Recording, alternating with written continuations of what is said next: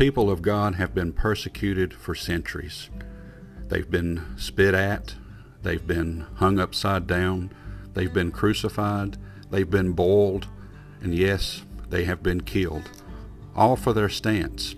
And it's more recent than many people would imagine. The 1500s, those things occurred. Around the world today, people are being killed because they believe in the God of the universe, that they believe in the name of the Lord Jesus Christ as Savior. And I don't see it slowing down anytime soon. And yet, we have promises all throughout the Bible that we will persevere. Every morning, most of us, if not all of us, will get up and realize that we're going to face some challenges that day. There are going to be difficulties in our life. There are going to be physical problems, emotional problems, spiritual problems, relationship problems. I don't mean to be a downer.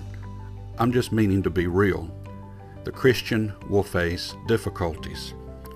Isaiah brings out many promises that he has to the nation of Israel and for all that they are going to go through and how he is going to be there with them.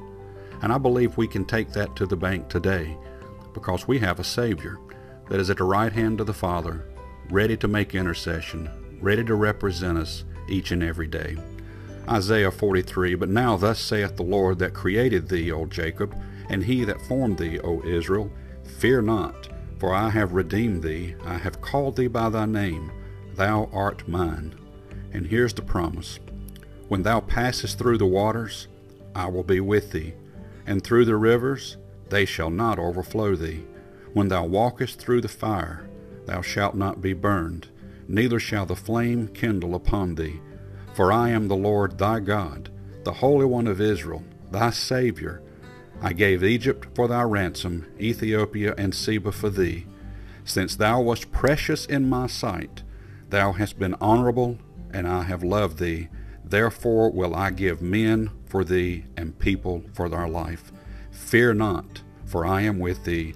I will bring thy seed from the east and gather thee from the west." God made a promise. We're going to go through troubles, but he says, fear not. He says, I'm going with you, and I'm going to take you through it. Trust in him today. Believe in him today. Follow after him today, because he knows your name. May God bless you, and have a wonderful day.